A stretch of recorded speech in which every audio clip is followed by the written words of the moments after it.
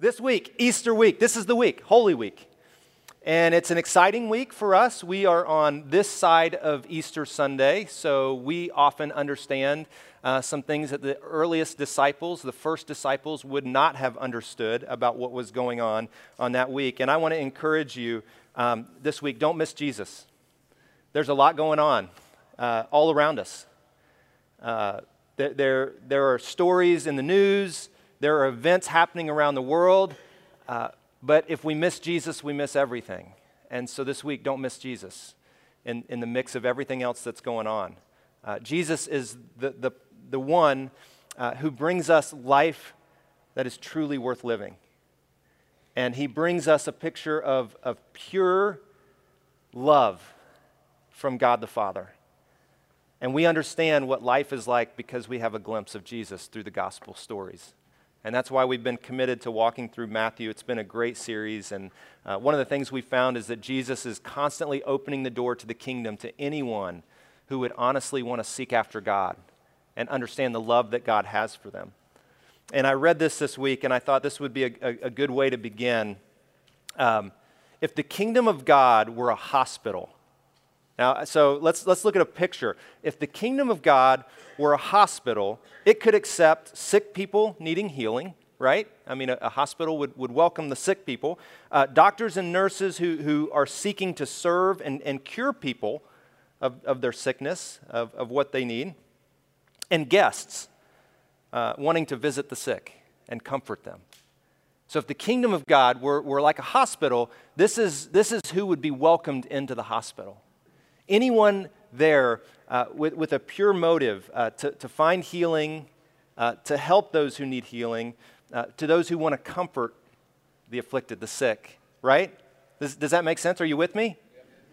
And so this is the picture that Jesus is painting, that the doors are open to anyone who honestly wants to connect with God, anyone who honestly wants to connect with God. And so some of us would wrestle with, well then, like, does God keep anyone out of the kingdom? Well, God doesn't keep anyone out. Like, the door is open to anyone who honestly wants to seek after him. But a hospital could not welcome, and I think you'll agree with this, a hospital could not welcome people who are coming in to kidnap babies from the nursery. Like, that would go against the entire purpose of a hospital, to let those in who would want to take life.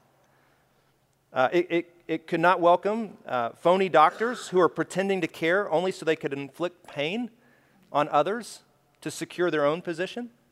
Does that make sense? Are you still with me? And it cannot accept those who were intent on pulling plugs in the ICU. And I read this week, and I was like, this is what Jesus, he continually opens the door. And Jesus, when he gets angry and goes after people, it's usually those who may say the right things, like I'm here to help people, but are really there with false motives. And the kingdom of heaven is open to everyone who honestly wants to connect with God, but it cannot welcome those whose intent is to hurt other people. Does that make sense? Don't you love that picture of the kingdom? And so Jesus is just proclaiming this again and again and again. And last week we talked about Palm Sunday. I know we were a week ahead, but we're advanced here at McDowell, so we were a week ahead of schedule. And we talked about Palm Sunday, the day that Jesus rides in to Jerusalem. And he knows what he's come to do. And people are screaming and shouting, Hosanna, Hosanna. They think Jesus has come to start a revolution. And Jesus is here. And what's interesting about this day, Palm Sunday, is it's also Lamb Selection Day. Lamb Selection Day. Now, if you aren't familiar with the Jewish tradition and the Jewish faith, you might miss this. And I missed this for years, and I wonder why no one ever told me this. Do you ever learn something and you're like, why didn't you tell me? Like, I wish I would have known this. And this is part of that. It brings so much into the story. So in the Jewish faith, leading up to Passover, there was a day marked for choosing a lamb. And families who had traveled to Jerusalem, remember Jerusalem just swelled during Passover. Families who had traveled there would choose the lamb on this day, what we call Palm Sunday. The lamb that they would bring into their home. Can you imagine a 1-year-old lamb in your house with kids and people just packing it. Can you imagine the smell of your house? Come on, go with me. Can you imagine all the stuff chewed up and like the noises and the chaos? But then can you imagine like how you would kind of like grow to love that lamb? And knowing that lamb was going to be sacrificed for your sins or for your evil, were a part of your life. And so Lamb Selection Day was this day when they would select their lambs. Now it seems crazy to us, but this was part of the tradition. It was part of the story. It was part of the faith. And so when Jesus rides into Jerusalem, he rides in on Lamb Selection Day. Come on. Come on. I mean, the things that are going on in the story. Lamb Selection Day, he rides in, and then this week that's right ahead of us, this what we call Holy Week, all the things that Jesus does, he gives us clarity that he is the pure, chosen Lamb. I mean, everything almost is pointing to this. And so I want to walk us through just a couple of little stories in Matthew chapter 26. So if you have your Bibles, you want to open up to Matthew 26, or if you have your devices, it's 50-50 on which one you're going to open up today, your device or your Bible, open it up to chapter 26. We're going to have some of it on the screen behind us. If I hear like a roar from the Masters crowd, I'm going to find who it was. So careful what you open up. And there's this story that's tucked into Matthew chapter 26, and it says this: Meanwhile, Jesus was in Bethany at the home of Simon, a man who had previously had leprosy. And while he was eating, a woman comes in with a beautiful alabaster jar of expensive perfume and poured it over his head. Now, kind of a crazy story. What's going on here? It's kind of a crazy picture, and you think, why would she pour oil on his head? Like, it seems just bizarre. Imagine a group of men sitting around a table, which was probably very likely what was going on, and the men talking and discussing things and laughing and debating the meaning of Scripture and different things, and a woman slips in and she pours this alabaster perfume, this oil, all over his head. This is just 2 to 3 days from the time that Jesus will give up his life. And it's a picture of anointing him, a holy, sacred anointing for what is to come. And the disciples are ticked off. Why would she do this? Do you know how much this is worth? Probably about a year's wages. So consider a year of your wages poured out, what the disciples called wasted on Jesus. And Jesus' response is just interesting. I tell you the truth, wherever the good news is preached throughout the world, this woman's deed will be remembered. I love that word, will be remembered. And this is a picture of worship. A woman who usually would not have been welcomed into the circle, who Jesus not only welcomes into the circle, but says, forget the meal, what she has done will be remembered among my people. And I think it's important for us to read the story and see what Jesus is doing, opening again the kingdom to those who have been kept on the outside, with those who come with pure motives. And like I wonder this week as we remember Jesus, like what are we willing to pour out in worship to him? What is it that we bring to the table as Jesus sits? And what she did was a beautiful picture of worship. Then there's this little story tucked in about Judas agreeing to betray Jesus, and kind of what he does in those moments. And then we get to the Passover, the actual Passover. And it says, so the disciples did as Jesus told them to prepare the Passover meal. And we usually picture this in what's called the upper room. Have you heard this phrase, the upper room? Kind of a quiet, secluded, probably maybe a dark place that was there. And this is where Jesus would spend a good amount of time with his disciples. And what takes place at this meal, I think, is so very important for us to remember. So I want to spend our time this morning at the table with Jesus and noticing some little things that are going on. Now, I love this picture from Leonardo da Vinci, I think. Is that who did this? You guys know this, the Last Supper? So this is often how we picture this Last Supper taking place. I want you to look at this picture for a second and then forget everything about it, because it's probably not at all historically correct. So it's a beautiful painting, isn't it? Yeah, it's awesome. Now take it off the screen and forget everything you just saw about the Last Supper. And what probably was more likely is that the Last Supper would have been around a table that was pretty low to the ground. And oftentimes in the scriptures, when we read about stories of meals, people actually recline on the floor to eat. So recline. That's not bad. Maybe I should preach the rest of the morning like this. Like they would recline, and if you can imagine a table and all of these people reclined around the table, eating and talking and laughing, and this is probably more likely what Jesus and his disciples were doing, reclining around the table. I'm not going to do that. That's going to bug you guys. So reclining around the table. And this Passover meal, I mean, from this point, I mean, over 3,000 years of this Passover meal, the Jewish faith, the significance of the Passover meal. And the Passover meal was to be a reminder that God had not forgotten his people, that he had heard their cries back when they were slaves in Egypt. And this Passover meal had great significance of everything that was taking place back then, but it brought new meaning to today. I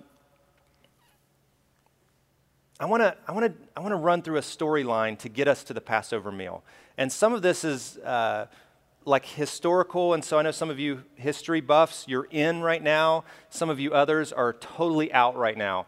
But stay with me, and I'll try to bring everybody back in before we get to the end. So in Genesis, God creates the heavens and the earth. So we're going to begin in Genesis. It's not like reading the whole Bible. Don't worry. It won't be that long. God creates the heavens and the earth. He creates humankind, man and woman, in his own image, right?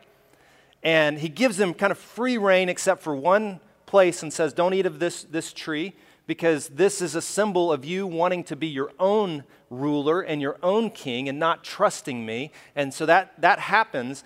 And when Adam and Eve eat of this tree, their eyes are kind of changed, and all of a sudden they feel shame. And so they have to cover themselves because they realize we don't have any clothes on. Like before they did that, when they trusted God, they were okay with who they were. Come on, there's something there. They were good with who they were until they realized that they thought maybe we're not good enough. And so they try to cover themselves with leaves. Don't we do this all the time as humans? Don't we feel ashamed and not good enough for those around us? And so we try to outfit ourselves in the things that we think others need to see about us. And I'm going to let you in, but only so far, because if I let you in too far, you might know the real me, and the real me is not good enough. You know what God does? He sees them trying to put together their own clothes, and he's like, I want to help you with this. I want you to notice what God gives them to put on. Skins from animals. He gives them animal skins to cover their shame. And in Genesis, we see the first picture of a sacrifice that leads to good for us. Very first picture in Genesis chapter 3. Isn't that incredible? And then in the Exodus story, we find this story where the Israelites are in Egypt, and they're held against their will, and their only purpose in that land is to produce, like to build and make bricks, and they're only worth what they produce. Now, come on, there's something there for us, isn't there? You are only worth what you can produce for this world. Come on. But God knows they're worth so much more than that. And so through Moses, he tells Pharaoh to let my people go. Let my people go. Some of you went to Sunday school. Let my people go. And they wouldn't. And so then there's story after story of God trying to wake Pharaoh up to his evil ways. And then there's this brutal story where God says, okay, the angel of death will pass through the land, and every firstborn will die. And to us, it just sounds brutal. Like, how could God do something like that? I want us to kind of step back from that view just for a second and ask the question, like the Egyptians, just a couple of chapters earlier, hadn't just killed the firstborn, but had killed every male of the Israelites. Every male they could. If the baby is born and it's a male, throw it in the river. That's how Moses kind of escaped, is because he was in the river in a basket. It's crazy. So what God is doing is he's giving a picture of what the evil that had just taken place, but he was giving everybody a way out. Let my people go. There was so much, we see the brutality of it, and there's so many pieces that we might not understand, but there's also grace. God saying, it's not evil for evil. I want to give everybody a way out of this cycle of sin and pain and evil in the world. And so to the Israelites, he says, I want you to take this lamb, this spotless lamb, and I want you to be prepared to leave, because Pharaoh will let you go after this takes place. And I want you to take this spotless lamb, and I want you to sacrifice the lamb and take the blood of this lamb and wipe it on the door frames of your home. And as death sweeps through, the blood will mark where the death is to pass over the house. And that's where the name Passover comes from. This concept. And that takes place, and this lamb that is sacrificed becomes the blood of this lamb becomes the symbol and the marker for new life and redemption. And then we see in the old covenant, this old sacrificial system, and we talked about this a couple weeks ago. It's kind of brutal, where they would bring the animals, and they would stand in line at the temple, and they would bring the animals, and the priest would put the hand on the head of the animal and declare, the people would declare their sins, and then they would sacrifice, they would kill that animal, so that God would look past our weakness, our sin, our evil, and in a sense, kind of be good with him. Does that make sense? Are you still with me? So do you see this little picture from Genesis to the Exodus story, God wanting to give grace to people, and then into the sacrificial system where he wants us to understand his goodness and his grace, and then Jesus rides into town on Lamb Selection Day? Are you kidding me? Are you beginning to see the pieces woven together in this beautiful tapestry? And Jesus sits down at the Passover meal, the very picture of God's goodness and grace by leading the people out of slavery into freedom and giving them their own land. And so they're sitting around and they're eating this meal, and every piece of the meal has some significance. And they're eating the meal, and it says this: when it was evening, Jesus sitting down at the table, reclining at the table with the 12 disciples, they were eating, so you can imagine they're eating and they're remembering the story, and he just busts out and he says, I tell you the truth, one of you will betray me. Whoa. We remember the Passover, the Passover, and what does betrayal have to do with that? Well, stay with me. Greatly distressed, each one of them asked, am I the one that's going to betray you? Am I the one? Am I the one? Every single one of them asks. Now, who betrayed Jesus? Judas. So most of us in this room just quickly said Judas betrayed Jesus. On this next night, all of them betrayed Jesus. All of them ran. All of them scattered, which is like this little double meaning tucked in. Yes, Judas sold Jesus out for some silver, but all of the disciples, and I think Jesus wants them to realize later that all of them. And he says, one of you who've just eaten from this bowl with me will betray me. So, eaten from this bowl, a little picture of the meal. So some of you have done a Seder meal in the past. I need a couple of volunteers. And we're going to try one little piece of maybe what Jesus was talking about when he asked them to take the bowl. So I'm going to need a couple volunteers down in the other room as well, in the West room and here. Don't make me do lamb selection day. Cody, come on. Good. Yes, Cody would love to join me. Cody. Yeah. I got 2 volunteers, and one of them I didn't even ask. He didn't even raise his hand.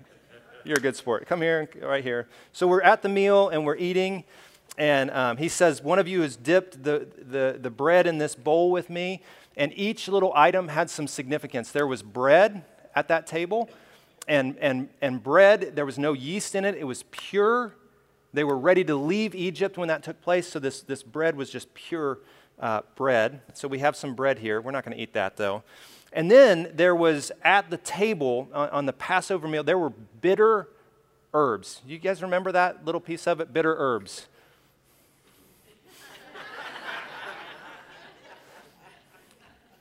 You try the herbs. Dipped together. So hold on to this. Don't eat it. I know you want to. Just hold on to that. And we're going to do this together. All right? And down in the other room, you got it? John, I can see you. I can't tell who else that is, but you're with me. And so each piece of the Passover meal, and all the kids, everybody would have to do this. And the kids would ask, why are we eating this? Like, what is it about this? And we'll answer that question in just a second, but we got to be all in on this, all right? Bottoms up. Are we ready? Yeah. Can we do this? Yeah. All right. Here we go.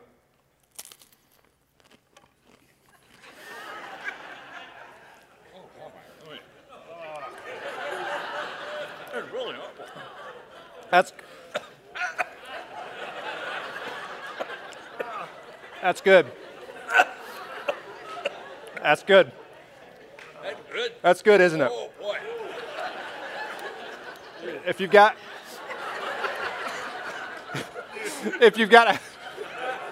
don't puke up here. If you got allergies, this is what you need to clear your sinuses. They're like needles in the nose. I don't know how you can talk. Now, I want you to notice something. Cody has tears in his eyes, as does Keith. Yeah, I do. Tears. No. They wouldn't have had water. No. I like that man. They would have had wine. So tears in the eyes. Now here's why. So the kids, if you can imagine, why do we have to eat this? To remind you of the bitterness of life in slavery. To remind you of the bitterness of evil and sin in this world. That's why we eat this. Now, they would have had wine and they would have drank it, but thank you for being my volunteers.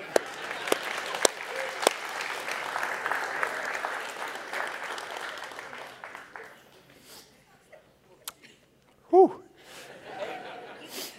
That's good. I got to do it in the second service. We're going to scrap this part of the second service, but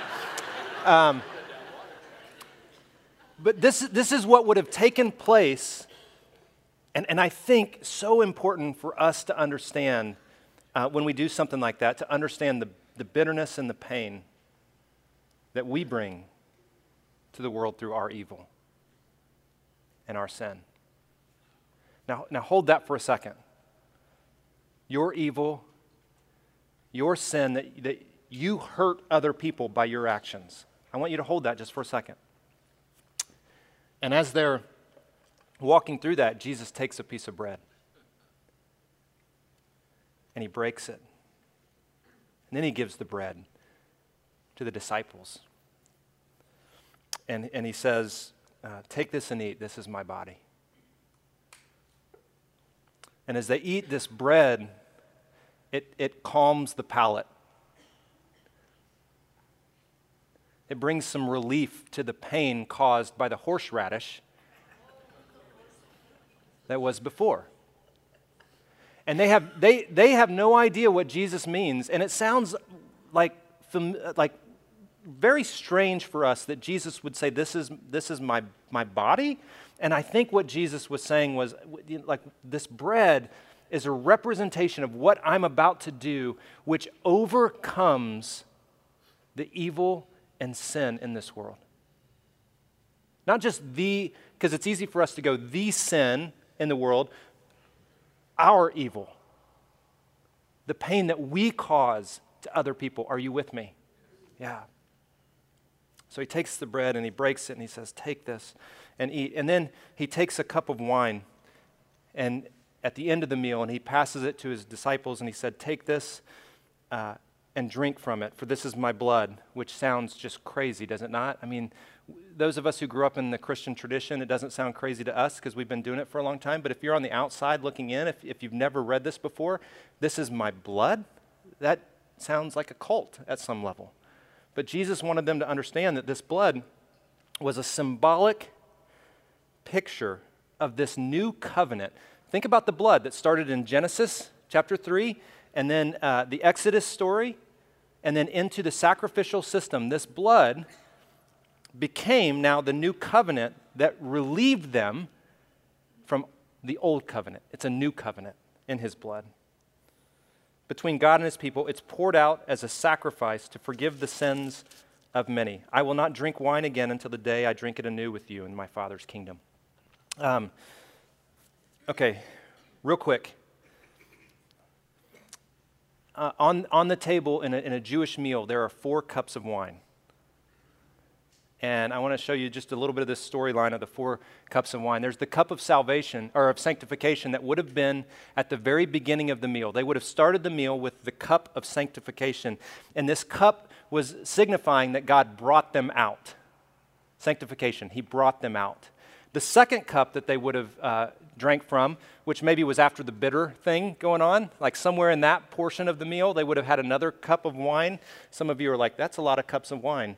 But the second cup of wine, it would have been the cup of deliverance. I delivered you from slavery. Each one very significant. Are you still with me? Yeah. The third cup would have been at the end of the meal. This was the cup that Jesus, when he passed it to his disciples and said, this is the new, this is the symbol of the new covenant with God for the forgiveness of sins. This is the cup of redemption, right? So the cup saying, I will make you a new person, I will redeem you. The new covenant, are you with me? I mean, do you see the symbolism here of what Jesus is doing? It's so rich and full, what he wants us to understand. Our evil, our sin, our brokenness, redeemed for good in this world. Take this and drink.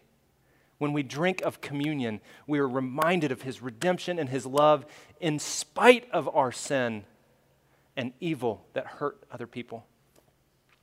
Right after this, Jesus says, I will not drink of the wine again. He missed a cup. He missed a cup in the meal. The cup of protection. The cup where God said, I will make you my own people. I will make you a nation. Why do you think he skipped that last cup? And just a few hours later, when he's praying in the garden, he says, Father, let this cup pass from me.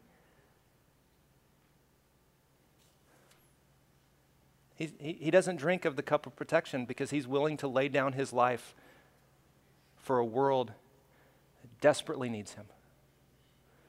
And then he says, but not my will, but your will be done. He's willing to drink of the cup for us. It's like there's so much in the story. There's so much there. So, storyline.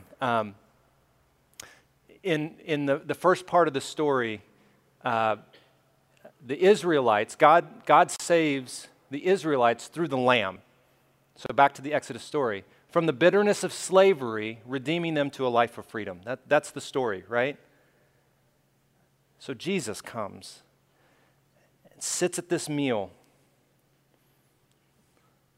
But at this meal, we're redefined, and it's through Jesus now, the Lamb.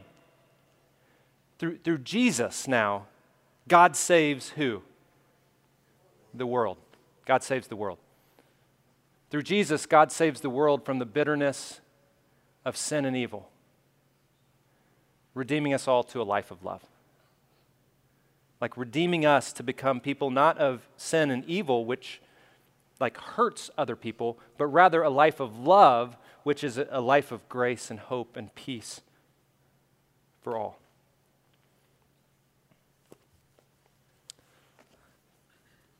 If we miss Jesus, we miss everything in the story. Like we miss the significance. Like if we fail to see what all's being played out and how Jesus is like taking this meal that has deep significance and redefining it so that the world understands that God will save them, all of the world, through his act, his sacrifice on that cross. That's why he says when you get together, eat the bread and drink the cup to remember me. So that's what we're going to do this morning. We're going to remember. And we're going to taste. I didn't have enough horseradish to pass out in both the rooms. But I want you to, as we hold the cup and the bread together, and the ushers are going to pass it out here in just a minute in both the rooms. As you hold it, I want you to think about evil and sin in the world today. And it's so easy to think about other people, their sin and evil. It's a lot harder to think about our own, but I want us to try to feel the bitterness, to taste the bitterness of our own. Like, how have we hurt other people? And I know that's not super encouraging this morning to start with that, but it's important to understand the depth of God's love for us and the significance of Jesus on that cross.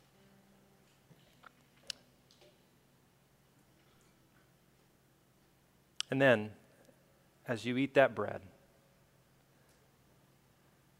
and as we drink that cup together, I pray that we would taste the joy and the goodness of God. I hope maybe a smile comes across our faces as we understand the great love our Father has for us. And I hope we step into the freedom of love, the open door that God has for all of us.